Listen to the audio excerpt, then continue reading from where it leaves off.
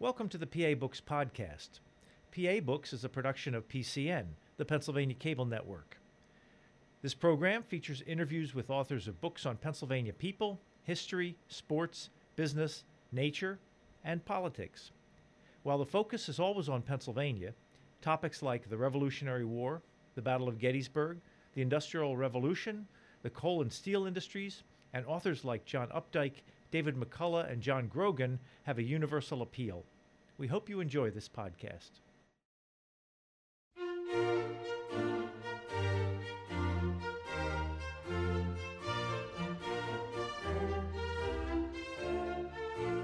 This week on PA Books, William Hoagland, author of Autumn of the Black Snake. William Hoagland, author of Autumn of the Black Snake, the creation of the U.S. Army and the invasion that opened the West. Where'd you come up with that title that sounds so sinister? Yeah, well, I mean, the Black Snake, Autumn of the Black Snake, I give it away late in the book. The Black Snake is General Anthony Wayne. He was called that by his indigenous enemy in kind of grudging respect because they said he never sleeps. And they thought the black snake, the actual black snake of nature, the animal, didn't sleep. So it was kind of a grudging compliment. And his invasion took place in the end. He was held up so long it took place in the fall. So that's the Autumn of the Black Snake. The subtitle, you know, I really tried to figure out what the subtitle should be. You always do struggle over the subtitle. And it's an invasion. I think that's important to underscore. This was an invasion. The creation of the Army occurred in an invasion that actually it took over what became what is now, has ever since been kind of the American Midwest. So it opened up the Western expansion of the United States, but it took an invasion to do that, not sort of a diplomatic process or just sort of natural course of things. So that's sort of the purpose of the subtitle there. So there was no U.S. Army before this? There was no nationally run, like federally run army of any significance or any size. There was actually a lot of opposition to forming a national army. People think of the Continental Army as the first, sort of United States Army, the one that won the Revolution. But actually that army was disbanded officially, and it was a creature of the Continental Congress. When the Continental Congress was replaced by the federal government of the United States, a national government, well, some people like George Washington thought we really needed an army run from the top down, as every nation state tends to have, and other people actually really objected to the idea of the United States ever having a full-time, sort of professional, nationally run military force. So what was the opposition to it? There's a long-standing tradition and sort of in Whig thought of the kind of liberty thinking that went into the Revolution itself, that standing armies, as they called them, are tools of monarchy, tools of tyranny. A professional full-time army existing even in peacetime becomes, in this line of thought, just a tool of oppression because they're hirelings, they're hired, they're doing it for pay, usually filled by what people thought of as the dregs of society. The soldiery is just at the beck and call of the monarch and can be used against the citizenry at any time or used for irresponsible war-making and adventuring in foreign lands. So there was a general sense throughout many years of American history before the Revolution, and there was a long American history before the Revolution, the colonial history. There was a general sense that standing armies, professional armies, are bad and contrary to liberty, and that the only really legitimate defense of a free people is in militia, the armed population, the armed male, free, white population of majority age who are sort of called up to defend in times of trouble and then disband back to their normal lives when the conflict is over and are unpaid. It's an obligation of citizenship. That was the line of thought that Washington and others had to confront when they wanted to create a national force. Did any states have standing militias? Well, it gets complicated, actually. That's a really key question because the states did not have standing armies either. They had militias, and the militias, it's sort of like the militias actually just the citizenry is one way of looking at it, ready to act at any time. So they did have regular drills and musters. They had officers and hierarchies like armies. I mean, they really were kind of armies. But it was an unpaid thing, and it was sort of an obligation of citizenship in that colony at that time before the Revolution in the province. But of course, this starts to get complicated right away, because when the British Army, say, wants to do an adventure somewhere or gets involved in a war somewhere on the North American continent, well, if they're at war with France in North America, they're going to want to call up, the British Army is going to come to North America to fight that war, but they're going to want to call up local support as well. And when they do, they recruit, the term might be like recruit from the militia, meaning recruit a more hired army out of the normal obligated militia. And then they were paying these people, and they were taking them far away from home. And so there was always, when Washington said the militia, he didn't just mean the local sort of militias and the state militias that defend. He meant the whole idea of recruiting on and off from a generally untrained, unmanaged population as a way of fighting wars, and he was dead set against it. He was pushing for a standing army from the beginning? Yeah, even during the Revolution, he was very unhappy. He wrote letters to the Continental Congress just saying this militia system, and he meant the whole thing. Like, he meant recruit, even the states recruiting from the populace. It just isn't working. I mean, they're insubordinate. You know, they had traditions of electing their own officers up to a certain rank, not all the way up. And so if they got orders they didn't like, they would just, elect new officers and sometimes just leave. They were also, he felt poorly trained, and therefore encountering combat situations, they would often just throw down their guns and run away. All of this goes counter to a major American theme of belief that existed then and exists today, that what won the Revolution was the armed citizen soldier of the militia. Washington, for one, and he wasn't alone, really felt he felt actually that the militia came close to losing the Revolution. So he was pushing for a standing army like really early on. You mean the story of the individual volunteer militia winning the war isn't true? Well, Washington certainly thought it wasn't true, and he made some very good arguments, I would say. And I think the record in the end does bear that out. I think they had great difficulty mobilizing that force in an efficient way. Of course, the war was won, and it was won partly by the regular force of Continental Army, which was a regular army that did get disbanded at the end of the war, but while it was going on, it was a regular army. And of course, with great, great assistance from foreign armies and foreign help, from the French, for example.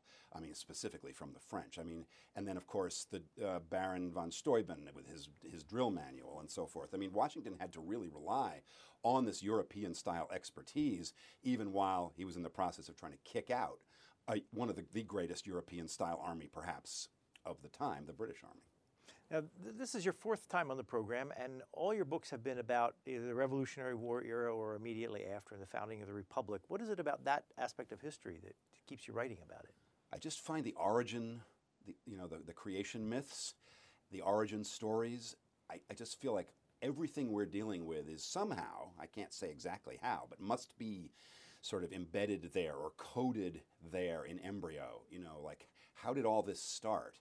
And so I'm fascinated both by the creation myths, the things that we tend to believe that aren't really true on examination, and the more sort of, fertile, seething truths that also seem really more relevant to me than some of the myths. So I have kept being drawn back to that period. So this book, when does it take place and where?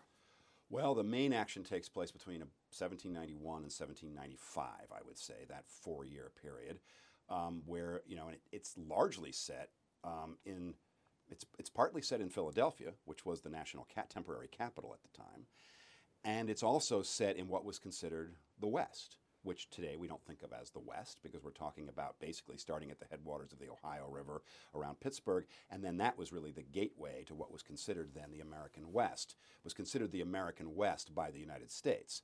The people who lived there considered it their own land. But so it's set out there, which is modern-day Ohio, Illinois, and really the impact stretches to Indiana, Wisconsin, Michigan, etc. It's what's today the Midwest. So there's a lot of back and forth between the politics in Philadelphia of the United States trying to form an army or trying to oppose forming an army and so forth, what goes on in Congress, and the actual action on the military action on the ground in the West. You say in your book that Pittsburgh was originally pronounced Pittsburgh? Yeah, I believe it was. I think a lot of burgs in those days were pronounced borough. Like, it's a much more, if you go to the sort of the English-sounding pronunciation or Scottish-sounding pronunciations, you get that borough sound instead of borough. Edinburgh, Scotland Exactly. is spelled the same way. Exactly. Where'd you find that? I can't remember, but I know I documented it somewhere in those notes. But right here, under the pressure of the cameras, I can't remember the source for that. So the part that is considered the West is the Northwest Territory? Yeah, it was known to the U.S. as the Northwest Territory. Is that the U.S.'s land following the Revolutionary War? It was ceded by Great Britain as part of the treaty that ended the Revolutionary War in 1783. It was ceded by Great Britain to the United States, which was still then, by the way, not the national United States we know. This is 1783. There's no constitution yet. So it was ceded essentially to the Continental Congress of the United States. So from the U.S. point of view, through that warfare and then diplomatic process, the U.S. had sovereignty in that region, which is the Ohio Valley and sort of then all the way out to the Mississippi and all the way up to the Great Lakes. That's the area which had to be fought over, and that's the story I tell in the book. There were British forts in U.S. territory at the time then. Yes. Why didn't they leave? Yeah, well, in the end they did, of course, as we know, because Detroit is no longer a British fort. But they didn't leave because there was a recalcitrance on both sides about fulfilling the terms of that treaty, the 1783 treaty that ended the war. And so there was a process for evacuating the British forts, which were now on what was nominally U.S. soil, but couldn't really become U.S. soil till the British Army left. There was a process written into the treaty for how that should be accomplished. But there were also some obligations on the U.S. side having to do with debts and repaying debts to merchants, British merchants and so forth, that were all supposed to be worked out. And both sides kind of stalled on their obligations. The British had this kind of interesting upper hand in that way, where they're like, well, their excuse was, as soon as you do what you're supposed to do under this, perform under the contract, sort of, then we'll do it. But they really actually didn't want to give up. I mean, some people in the British government and British Army didn't want to give up those forts at all, and had a dream of potentially never giving up Detroit or Niagara, and retaining, really in a way, possibly getting back some of what had been legally ceded in that treaty. Were they at Presque Isle also? The British were not there was a whole argument about Presque Isle, but at the time I'm writing about, the British were not on Presque Isle. You see me looking upward trying to remember the details of this. But the British were not at Presque Isle at this time. There was another argument about Presque Isle that's sort of interesting, between whether it was between Washington and the governor of Pennsylvania, but that's a separate issue. Your book starts with a dramatic scene of the death of General Butler and a clash between U.S. soldiers and Indians. Can you talk about that and how that fits into the rest of the picture? Yeah, the main action of my book begins with that battle in 1791, late 1791. It was already turning winter, it was November, in which General Arthur Sinclair, a famous Pennsylvanian as well, led U.S. troops. This is before there was really the professional national army. They had cobbled together militia, short-term recruits, and a very skeletal professional army to invade that territory and finally establish U.S. sovereignty there over and against the wishes of the nations who lived there, worked there, hunted there, and did their business there, the indigenous people. So Sinclair led his troops into a classic ambush and suffered a terrible, terrible defeat. I mean, the first real attempt of the U.S. to assert itself militarily as a nation the nation had just formed right when he was making this move. It was a terrible defeat. It was not only humiliating, it was actually just sort of grotesquely devastating in terms of casualties and so forth. So, I mean, this was a decisive, I think, historical moment in American history that's largely overlooked, because, for one thing, it was the greatest victory. We talk about it, the U.S. people talk about it as a defeat, but it was actually a thrilling victory for the indigenous enemy, who actually succeeded in virtually wiping out what had passed at that time for the entire U.S. Army, in what would historically turn out to be the greatest victory of indigenous people over any U.S. troops anywhere in the history of all the Indian Wars. In fact, overwhelmingly more U.S. casualties than in any other action of the kind. So it seems strange to me that we don't know about it. It seemed truly decisive on both sides. Is there a name for that battle?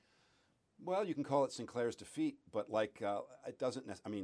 Colin Calloway recently wrote a book, and I don't remember what he called it, the victory with no name, or the battle with no name, or the defeat with no name. And similarly, the whole war that I'm writing about that emerged from that battle doesn't have a name either. The conquest of what is today the Midwest, which drove the future of America. I mean, that Midwest very quickly became the industrial driver of American power, and yet the war to get it doesn't really have a name either. Because everybody knows about Custer's defeat, so why don't people know about this? That's the million-dollar question. I mean, it's really fascinating to me that people don't, because Custer's defeat was like nothing compared to this in terms of casualties and in terms of historical wheel turnings. I mean, the thing I'm writing about here was a huge world historical wheel. I mean, the U.S. got an army, which we still have. People may notice that we still have one. It has grown from what happened right in the time I'm talking about. So why don't we know about this? I mean, I leave that question kind of somewhat open. Yeah, it's the big one. What were St. Clair and Butler doing there? What was their goal? How many soldiers did they have? What were they trying to accomplish? They had hundreds of soldiers. I mean, it was the casualties were somewhere in the 900 to 1,000 range in a couple of hours in the morning. They brought not only soldiers, but also civilians, wagon drivers, and contractors, and all the stuff that goes along with an army. And including that, they brought wives and girlfriends and children and even babies. This was something that just went on in warfare at that time. So the total casualties go up possibly up to 1,200 or so. So the total numbers I don't exactly have, but they wiped out at that most of the force that way, and including the civilians, including the women and children. Were they planning on making settlements, or did they planning have on establishing targets to attack? Building a fort, basically, building a strong fort, establishing sovereignty by defeating what they considered to be a kind of, what they presented to Congress anyway, as a sort of a renegade, small bunch of, we're going to mop up the Indian problem, was their idea.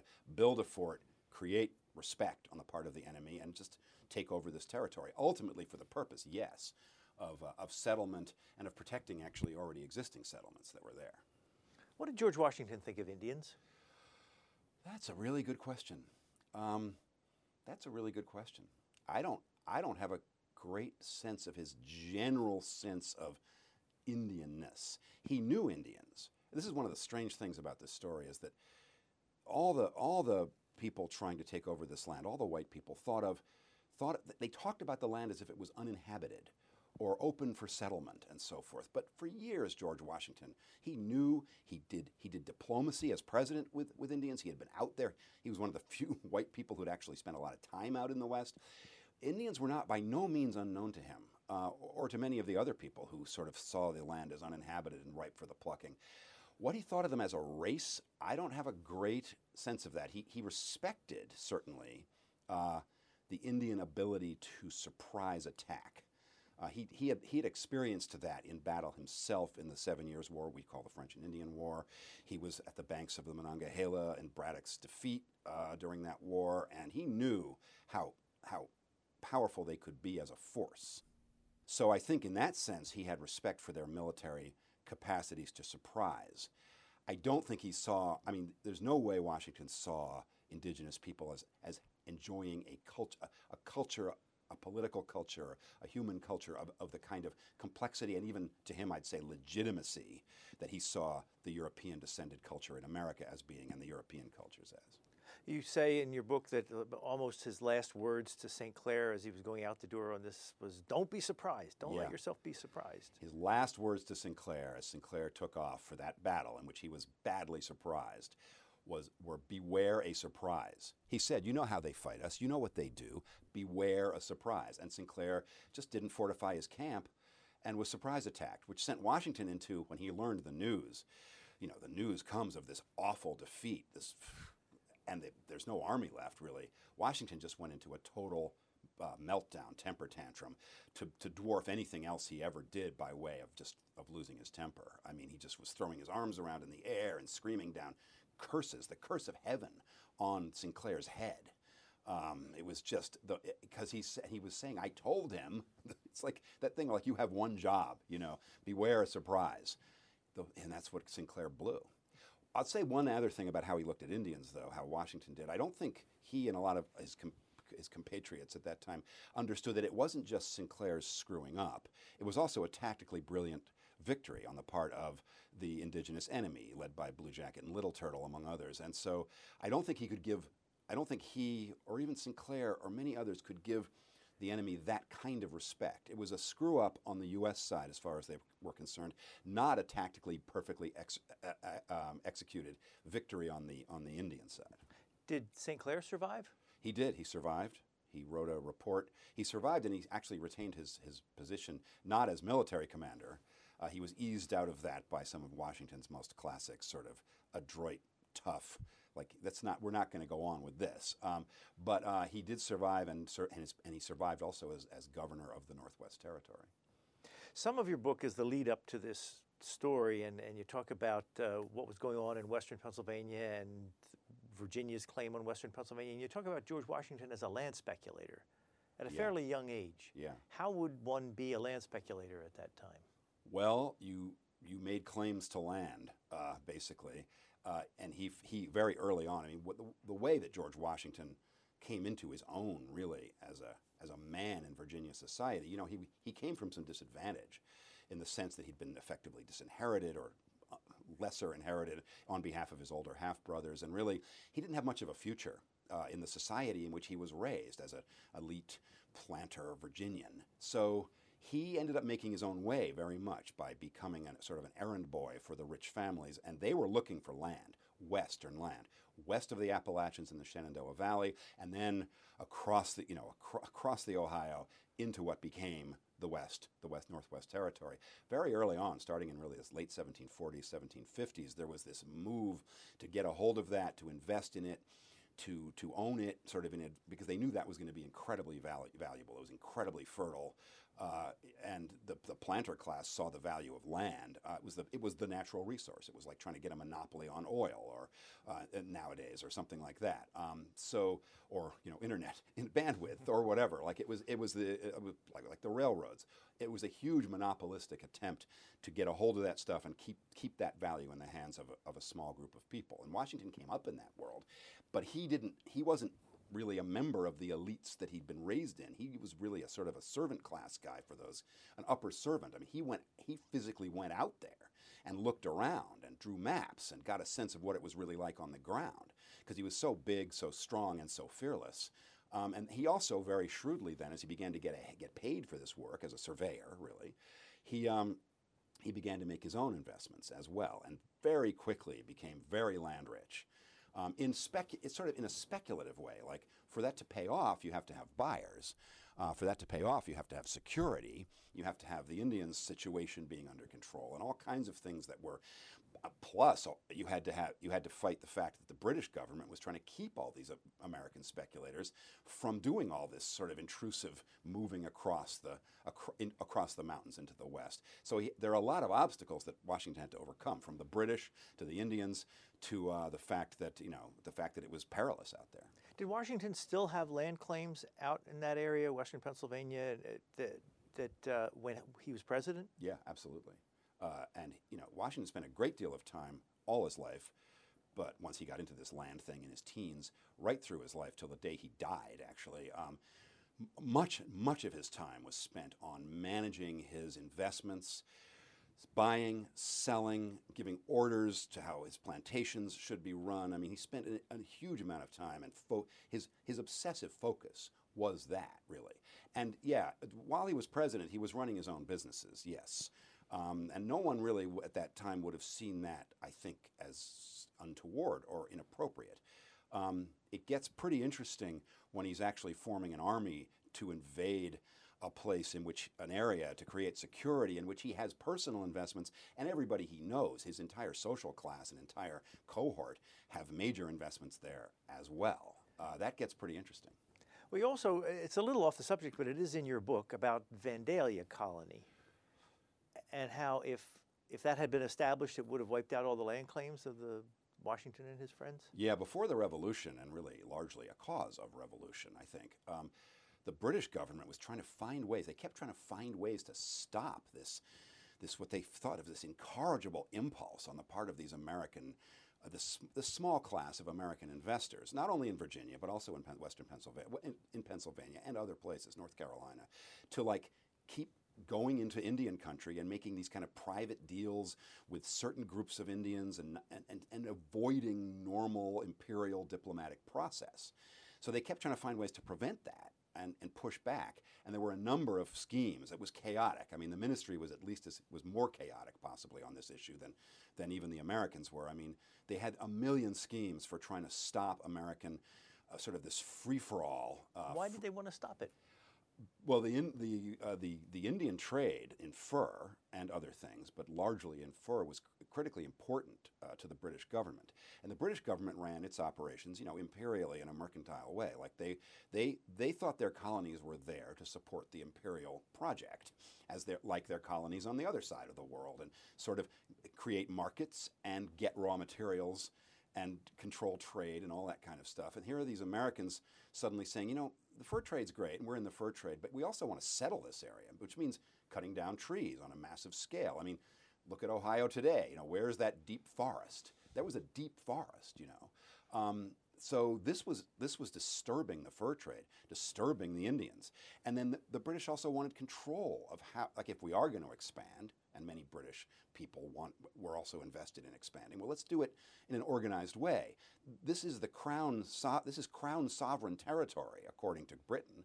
It had been ceded by France to Britain at the end of the French and Indian War. So we can't have these Americans just making their own deals with some random Indians that they find out there. We have to have diplomatic process for this. This is sovereign territory.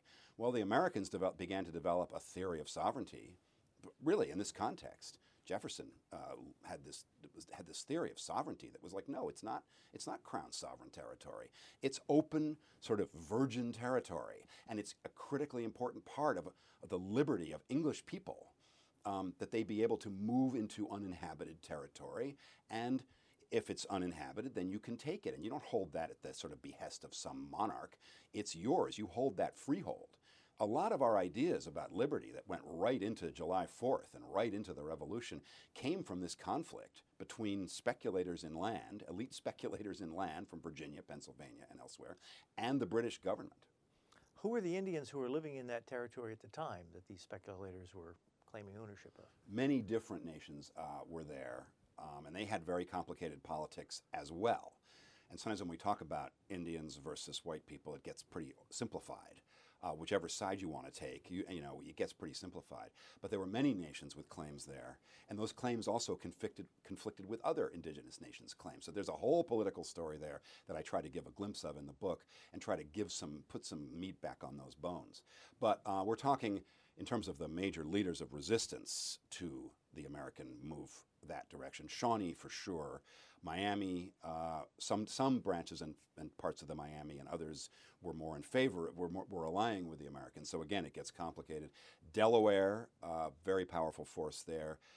And then of course there are the further western Indians like Kickapoo and so forth who are interested in, even though they're further west and maybe not as immediately under threat, they can see the writing on the wall as well. Obviously, if the U.S. began to establish sovereignty, just west of the Ohio River, they're going to keep going. They're claiming, the U.S. is claiming the whole thing. So many different nations, but in the book, because the resistance was so largely led by Shawnee, Delaware, and Miami, I focused mostly on them. But there's also I just want to add the Six Nations claims as well. Further to the east, you have the Iroquois, the Six Nations, first the Five Nations, later the Six Nations. They don't live there so much, some do, but they claim that as theirs as well, as their hunting area and places to move other indigenous nations that they were displacing.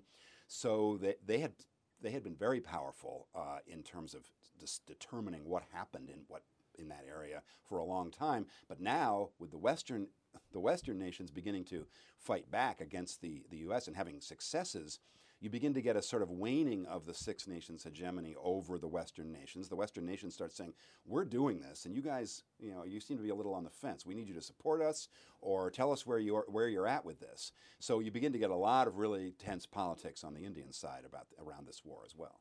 Well, I think the phrase is from your book. Were the British were fighting a surrogate war against the United States using the Indians to do their fighting? Was that accurate? That was what they were trying to do. The British were still in now we're after the Revolution, and now the U.S. has formed as a nation, and Washington is fighting to get his standing army or his professional army, and they're going to invade the West and really take it. The British are really trying to stay in those forts. And one of their plans is to create a kind of a buffer zone where the native peoples allied with the British get to kind of stay there, and they wouldn't necessarily have sovereignty. They'd be there sort of with the British protecting them, a kind of buffer zone between, say, somewhere between the Ohio River headwaters, the Ohio River, and the lakes. So the idea would be from the British point of view, well, we'll just get to stay in these forts forever and not ever really give them up because the Indians will be asking us for protection, and we'll sort of maintain a kind of, I don't know, DMZ or sort of a no man's land or something in which it's U.S. territory per the treaty, but we're now accommodating the Indians, and so we have to stay in these forts. And to that end, they were actually supplying Blue Jacket, Little Turtle, and the others who were resisting U.S. incursion up to a point. The British were supplying them up to a point, as with often weapons? happens. Yeah, with weapons for sure, and with food, clothing, necessary supplies. But as happens in proxy wars, a lot of times they're afraid to be seen really fully fighting this war because then that treaty of 1783 could become moot and we could go back to war again. So they were always supplying up to a point, and yet not ultimately supplying the weaponry that their clients, as they saw the Indians, would have needed, for specifically artillery. They wouldn't give them artillery and artillery troops. Because then the British would be sort of visibly at war again with the United States. Now, as with your other appearances on this program, we are going to run out of time before we have a chance to more than scratch the surface. But I want to ask about a few people that are intriguing. Alexander McKee, is he the McKee's Rocks is named after? Yes, he is the McKee's. McKee's Rocks is named after. McKee's Port is actually named after a different McKee, which is interesting. But yeah, McKee is a fascinating Pennsylvanian, fascinating American, a fascinating British administrator, and a fascinating Shawnee, all rolled into one guy. I mean, this guy he kind of exemplifies the fact that unlike what we normally think of as sort of frontier life, where there's Indians and there's white people, and then it kind of goes like push, push, push. It was much more complicated socially, genetically. There was much more mixing than we like to think, and that had gone on for a long time. And McKee's mother was Shawnee, although, I mean, that's how she identified, I would say. She was raised Shawnee, but I think she was a white woman kidnapped as a baby and raised Shawnee, but she always spoke Shawnee. She raised her son Alexander Shawnee. So some people say, well, he wasn't really Shawnee, but then you get into these questions about, well, what is really Shawnee or what is really white? And with him, it was sort of like he was everything. And for a long time, throughout the 1760s, he was able to sort of, and into the 70s actually, he was able to manage all of these competing groups around the headwaters of the Ohio where he lived. And yet at the same time, at some point, he ran out of options. He couldn't really manage it anymore. So that he was very much an American, very much a Pennsylvanian. But he felt that he wasn't, when the Revolution came, he felt that he was, loyal to his existing principles, loyal to his Shawnee family and allies, because the Americans were trying to push them out. So he wasn't going to put up with that. And the only bulwark against American pushing against into the West had been the British government. So he was suddenly faced with a contradiction, having managed all these people for a long time and made himself like very important to the whole life of that area, to every different competing group. He finally had to run, basically. He bolted out of the Pittsburgh area and ran to the fort in Detroit and became reviled by his former friends in Pennsylvania who were revolutionaries. Now he became just the worst. And the stories about him just became, I mean, he was very committed to fighting the Americans now. But he became just a villain in the minds of people who earlier had been his friends and allies. And yet they named McKee's Rocks after him? The name was preserved. I mean, somehow, yeah. They didn't change. That's interesting. I never ran down like why didn't they just change the name and sort of erase him from history? But he hasn't been erased at all. He's still memorialized, at least in the name of that place. Now, we have barely mentioned Anthony Wayne, if we've mentioned him at all. When does he come into the picture? Yeah, he doesn't enter my book until chapter 7, even though he's the guy who really brings it to its climax. Anthony Wayne is an overlooked, he was the first American general to have a victory, and it was the victory that turned, we just talked about Sinclair's defeat, Wayne's victory turned Sinclair's defeat around. and really established the settlement possibilities of what became the Midwest. So it again is stunning to me that he's largely overlooked in the history of great American generals. He was a fascinating personality, not so different from some other American generals, irascible, hard to control sometimes, impatient, doggedly persistent as a military man, but kind of a screw-up in the rest of his life. I mean, in civilian life, he really just wanted to become rich after the Revolution and become a planter. He was a Chester County man, Chester County roots, and a Chester County farmer, who then decided he wanted to get rich in rice in the South and went down and tried to become a big slave-driving plantation owner and completely failed. And so he ends up getting his appointment as the commander of this brand new army and has to build this army from scratch at a point when he'd just been thrown out of Congress for election fraud. I mean, it's a real turnaround in his career, becoming the head of this army. So why was he chosen to head the army? If he That's another $1 million question. Kicked out of Congress in disgrace. Yeah, exactly. I mean, was he friends with George Washington? they had been, Washington had commanded him in the Revolution.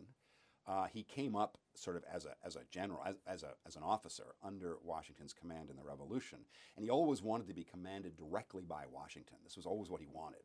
He was under Sinclair's command in the Revolution for a while, and he hated Sinclair with a passion, and Sinclair hated him. They were absolute rivals throughout the Revolution, and Wayne always wanted to get out from under Sinclair and be commanded directly by Washington. And at one point he was. He had a great victory at Stony Point in New York on the Hudson River. That's one of his sort of the most famous victories. And that was directly under Washington's command. So they had a relationship going all the way back. But Washington had a relationship with really all of his former generals. And he went down the list of who should build this army. Now it's 1791, and we have 92. We've got Congress to finally go for this army bill. Who's going to do it? And really, it's fascinating to look at Jefferson's notes on that discussion. Like, they really didn't feel like they had good options. Well, in elementary school, we were taught about Anthony Wayne as Mad Anthony Wayne. Yes. Was he mad? No, he was not mad. It's a really interesting nickname that he got there. It's sort of like the Black Snake, his other nickname. He could be seriously irascible and certainly sure of himself, but I think the mad thing is a sort of a slam. Like the way we treat it, it's like he was considered impetuous by some other officers, but actually he was more like mad for discipline. He was madly focused. And he got the name, I mean, the story is sort of weird and doesn't really add up. He got it from from a guy who was a driver for him, Jemmy the Drover, he was known as, and he was crazy. He loved Wayne, and Wayne seemed to have some fondness for this guy. And some point, Jemmy was arrested for desertion, and he said, "Oh, my friend Anthony Wayne will get me out of this." And Wayne blew it off, and Jemmy yelled out, "Oh, Anthony's mad, and so the people took it up. But I think his madness, I see it as a mad, almost maniacal focus on discipline, and he was incredibly patient in his drive forward into the Ohio country. When they put this army together, did they expect that at that point, from then on, it would be a continuing army, a standing army? It was, again, controversial. I mean, the idea is it would exist at the pleasure of Congress. It wouldn't be disbanded at the end of any particular exploit or particular battle or particular victory. So Congress could have gutted it, and many people in Congress kept trying to gut it, reduce the troops to meaningless strengths and so forth. So it wasn't like, oh, now it's permanent and you can't get rid of it. Congress can always get rid of it. Congress right now could, I suppose, get rid of the U.S. Army. I mean, but this was the first time that it existed not solely for an event, not solely for a certain mission, and then to be disbanded. It existed now at the pleasure of Congress. So then how the future looked, I think, was a matter of controversy to the various Congress people. But Wayne did have a mission. Wayne had a mission, even though the army was going to exist past his mission. He had a serious mission, which was basically to reverse Sinclair's defeat, to repeat Sinclair's progress up the Great Miami River out of what is now Cincinnati and up toward the Great Lakes, up toward the great headquarters of this confederation of indigenous nations that was resisting U.S. incursion, and it had these great victories, and defeat them and build a fort. I mean, that was his mission.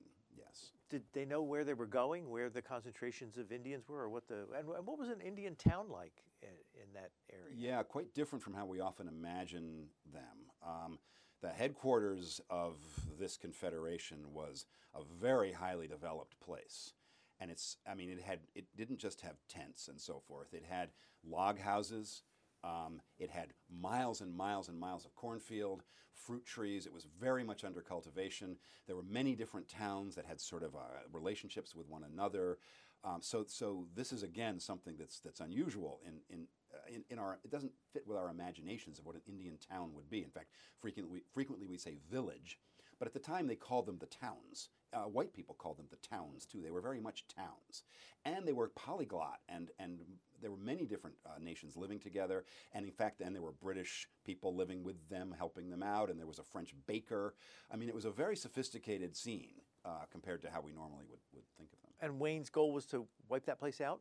Yeah, to put it to the torch, make clear to the people there that they had no further recourse, wipe it out, largely wipe it out, and do what Sinclair had failed to do, build a fort there at what the people who lived there called Kekiunga, which when he built the fort there, he named after himself and is now Fort Wayne, Indiana. And not only build that fort, but put a string of forts around and about in order to just make it absolutely secure throughout that region. Were there any U.S. forts in the Northwest Territory at the time before he? Yeah, they had built forts down on the north bank of the Ohio River. This was the controversial thing this was the affront to the native people that, you're not supposed to be building forts across the Ohio River. This is ours. We want this to be our boundary. Cincinnati, there was a Fort Washington in what is now Cincinnati. Within the settlement was called Cincinnati. There was a Fort Harmar named after General Harmar, another Pennsylvanian, who had preceded Sinclair in being defeated by the same Confederation. But he had built a fort there. They had built a fort there and named it Fort Harmar. That was the settlement there was Marietta, Ohio. So there were forts on the north bank. But the controversy was whether they should be there at all. And then the failure so far, until Wayne, had been to build any significant forts. They built some up the line as Sinclair moved forward, but they were completely under attack, not viable really as forts. And then past a certain point, Fort Jefferson, Fort Hamilton, you're still like in very southern Ohio, what is today very southern Ohio. They had been unable to establish anything up toward the lakes. So Wayne was the first to really be able to do that. Tell me about James Wilkinson. Yes, another amazing guy who people should know more about.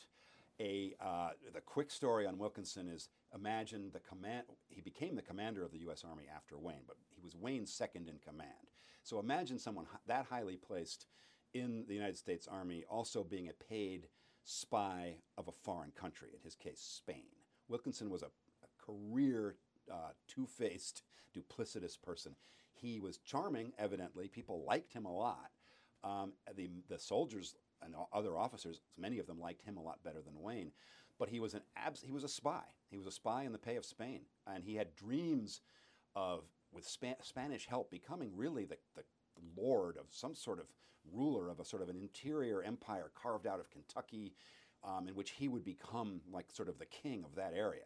But he was serving as Wayne's second command in the 1st U.S. Army and doing everything he could every day to undermine Wayne's authority and command. What kinds of things would he do? Well, he just sort of formed cabal. In the Wayne situation, he formed cabals of junior officers, and they liked him. He was charming. He was gregarious. Wayne, of course, could be very abrupt and brusque and intense. And so he just started rumors about Wayne. He wrote to Knox. Henry Knox was Secretary at War at the time, saying that Wayne was drunk all the time and derelict in duty. Wilkinson at some point says, he said this even in his own diaries, hoping that these diaries might survive him if he died and he could ruin Wayne's reputation later. He said, this is perhaps the worst general in the history of military activity anywhere in the world. This is while Wayne was actually making these incredible moves with incredible patience that actually paid off in victory in the Northwest. He planted newspaper articles? Is that? Yeah, he wrote letters to the papers anonymously and just generally tried to demolish Wayne's reputation, both on the ground with the officers on the march and in the public eye and in Congress. He was working with the political opposition against the Army to gut the size of the Army. Why would Spain want a spy in the U.S. Army? Spain had him as a spy before he was even in the U.S. Army. Spain had him as an agent of Spain starting in the I'm going to say the late 1780s maybe. I can't remember the exact dates when he started working for Spain. Spain was very interested in threatening the U.S. on its sort of on its western borders. Spain was across the Mississippi. All that territory was Spanish now. And they were very interested in carving out pieces of the U.S., creating and pulling settlers from the U.S. to go settle in Spain. They were afraid of U.S. incursion in that direction, so there was a lot of hostility. What became the Louisiana Territory was Spanish? That's right. At that time it was Spanish, yeah. So did Anthony Wayne ever catch on to what James Wilkinson was doing? Only really very late in the game. I don't think he really got it until late. He couldn't understand why some of his officers were so... He knew people were talking behind his back. He knew there was this reputation getting out there. He did have great support from Knox and Washington.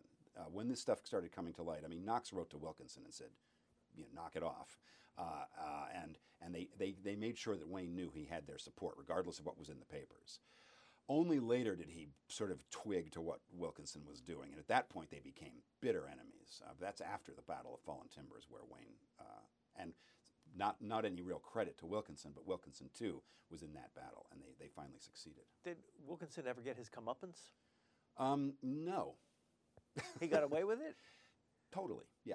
I would say almost 100%, yes. He ends up with Aaron Burr and that whole crazy expedition, and he survives that somehow. That ended Burr's career. Wilkinson commanded the U.S. Army for 12 years or so as a paid spy of Spain.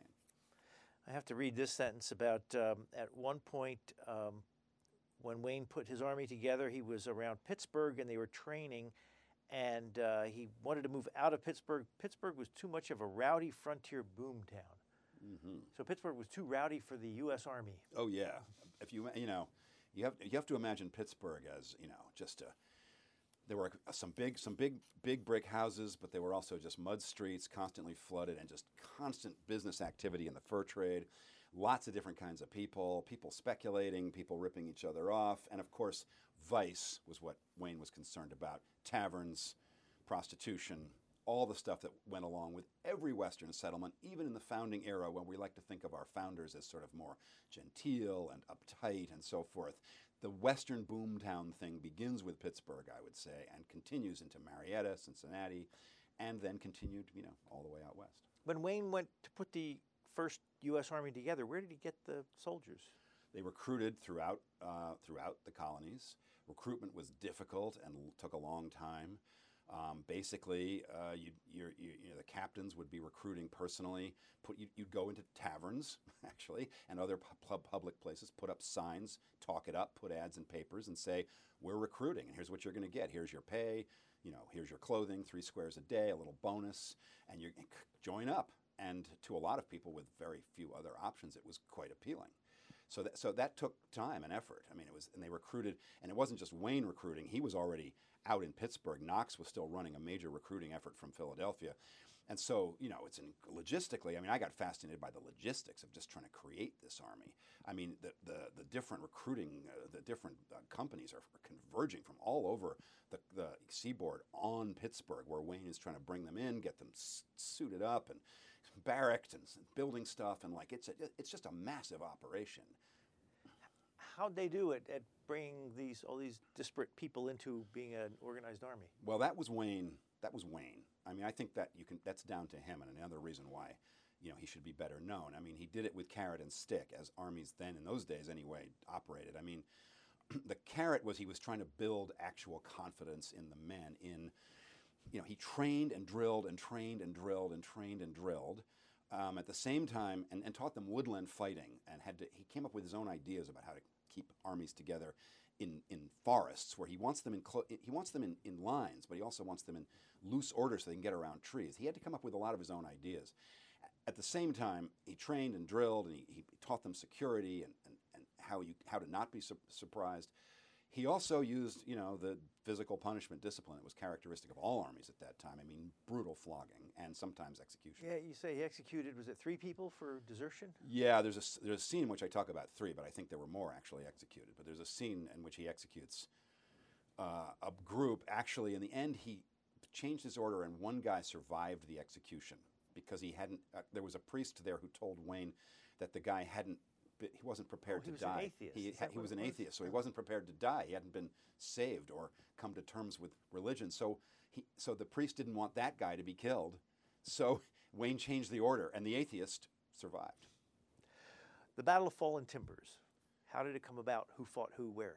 That's Wayne's army, having finally been disciplined and trained, and it was fought near what is now Toledo, Ohio, just south of there. And on the other side was this great confederation put together by Blue Jacket and Little Turtle, the Shawnee Blue Jacket, the Miami Little Turtle, the Delaware Buckongahelas. At that point, the Shawnee leader, Little Turtle, was very much in command. And it was called Fallen Timbers because it was a blown down, a hurricane or tornado, something had blown through there, and it was just a big thicket, a good place to stage an ambush. But this time, Wayne was prepared to be ambushed, basically. It wasn't like he knew exactly where that battle was going to happen. He just marched those troops into that Indian territory and waited to be surprised. So he wasn't surprised when it finally occurred. How'd he do? He did well. It's not one of the world's most famous battles. It'll never be studied in military colleges from a strategy and tactics point of view. It was very brief. Wilkinson, immediately it was over, was like, that wasn't even a battle. That was Wilkinson. It was probably, for all that, the most important battle maybe we ever fought because it established the United States in what became the Midwest and established for the first time a victory for a U.S. Army. So I don't know, without that, if he'd been defeated at Fallen Timbers, with all this pushback anyway against the Army in Congress, and I don't know what would have happened. It would have taken a long time to get a U.S. Army, and the future history of the Midwest would have been totally different. Now, there was a British fort nearby, right? Yeah, the British had actually finally done something really dumb, actually, which was to move even forward of Fort Detroit, which was which they were supposed to get out of, but that was in discussion. They moved forward and built a fort, which they said was for the protection of the Indians. So it was part of this proxy war idea. And some of the British officials were very excited. They moved forward further into U.S. territory.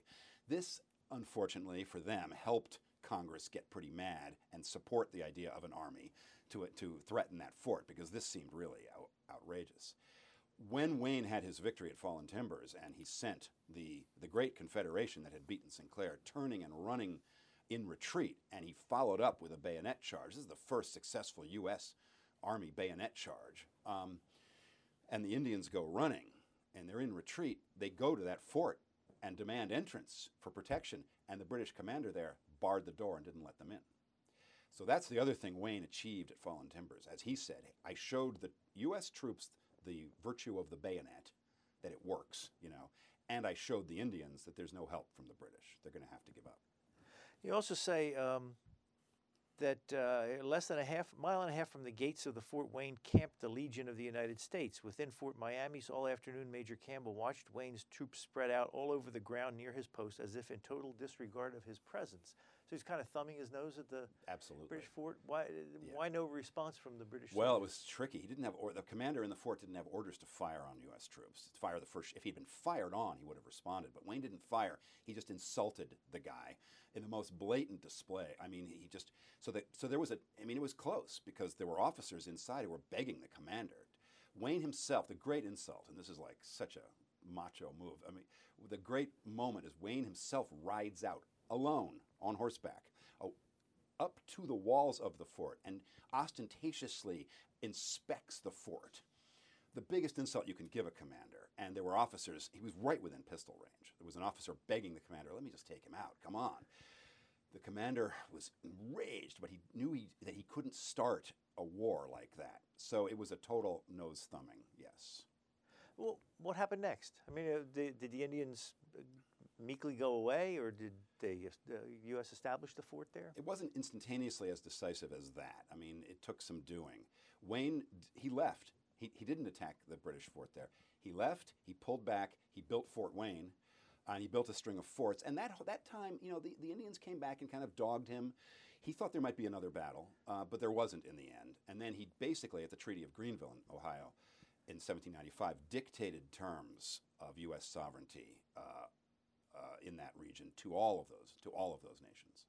And that meant the Indians, they evacuated? They moved into the areas they moved into a land reserved for them. You could call it the reservation beginning of the reservation idea. They moved onto land reserved for them by a new treaty that Wayne dictated the terms of, which was just a much, much smaller area than they had had before. So they finally, not meekly, but they recognized they had this time been defeated in battle. So there was some respect for Wayne, grudging respect, mutual respect, I would say, between Wayne and his enemy there. And so they moved onto the reserved land, and that's the beginning of what's sort of called the treaty period in U.S. Indian relations.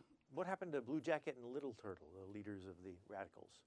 Later, Blue Jacket supported Tecumseh's attempted rebellion during the War of 1812. And we know much more about Tecumseh than we do about Blue Jacket, which is funny again to me because Tecumseh never won a battle against the United States, and Blue Jacket won a number of battles against the United States. Won the greatest one ever, the greatest Indian victory ever. So that's weird. But he did try to, in his older age, he tried to support Tecumseh. Little Turtle went the other way. He spent the rest of his life trying to foster understanding among white and indigenous people, and he did not support Tecumseh. And in that way, he was often considered, by some, a traitor to his people. So they took different directions in later life. What did Anthony Wayne do? He continued to, establish sovereignty in what's now the Midwest. When the British finally did evacuate Detroit, of course, he was alive for that, and he went and established U.S. U.S. sovereignty there. That was really the final, sort of the climactic moment, probably, of his career. He came back to Philadelphia. He was very ill. He had gout. So many of these people were ill. He was kind of on his last legs. He came back to Philadelphia and was feted and celebrated as the conquering hero. He left Philadelphia having been convicted of election fraud. He came back with this victory and was a huge hero. And then he died at Presque Isle, actually. He died at Presque Isle. How often when you're doing research do you come across something and say, well, why isn't that more famous than it is? All the time. I mean, the stuff that I've worked on from the Whiskey Rebellion through the backstory of Philadelphia politics in Declaration to this story, I just always wonder, why isn't this? I don't know about this stuff until I come across it. But of course, I should say, I come across it because it's known to scholarship. I mean, there's plenty of scholarship on this stuff, but these stories are not part of our public discourse about our history, and I wish they were more. So from that point on, the U.S. has had an army? Yeah, it's been up and down. I mean, yes, from that point on, there was never any question really, logistically, practically, of whether there would be one or not. There's always been issues about how big it should be. I mean, sometimes it's been very neglected. People talk about, like, before World War I, we were drilling with broomsticks and so forth. It's not like it's always been full force. Hamilton wanted a huge one. Jefferson wanted a smaller one. That battle has gone on, and the role of the citizen soldier has changed, and the National Guard role has all of that has happened. But from this point on, this is the turning point. There was never any longer a practical question about whether there would be a federally organized national army. What's your next book? That is TBD at this moment. I don't know what my next book is. Well, we've been talking with William Hoagland. He is the author of this book, Autumn of the Black Snake, The Creation of the U.S. Army and the Invasion That Opened the West. Thank you very much. Thank you. Always a pleasure, Brian. You've been listening to a podcast of PA Books, a production of PCN, the Pennsylvania Cable Network. We'd like to hear from you. Our email address is pabooks@pcntv.com. Like us on Facebook to learn more about PA Books.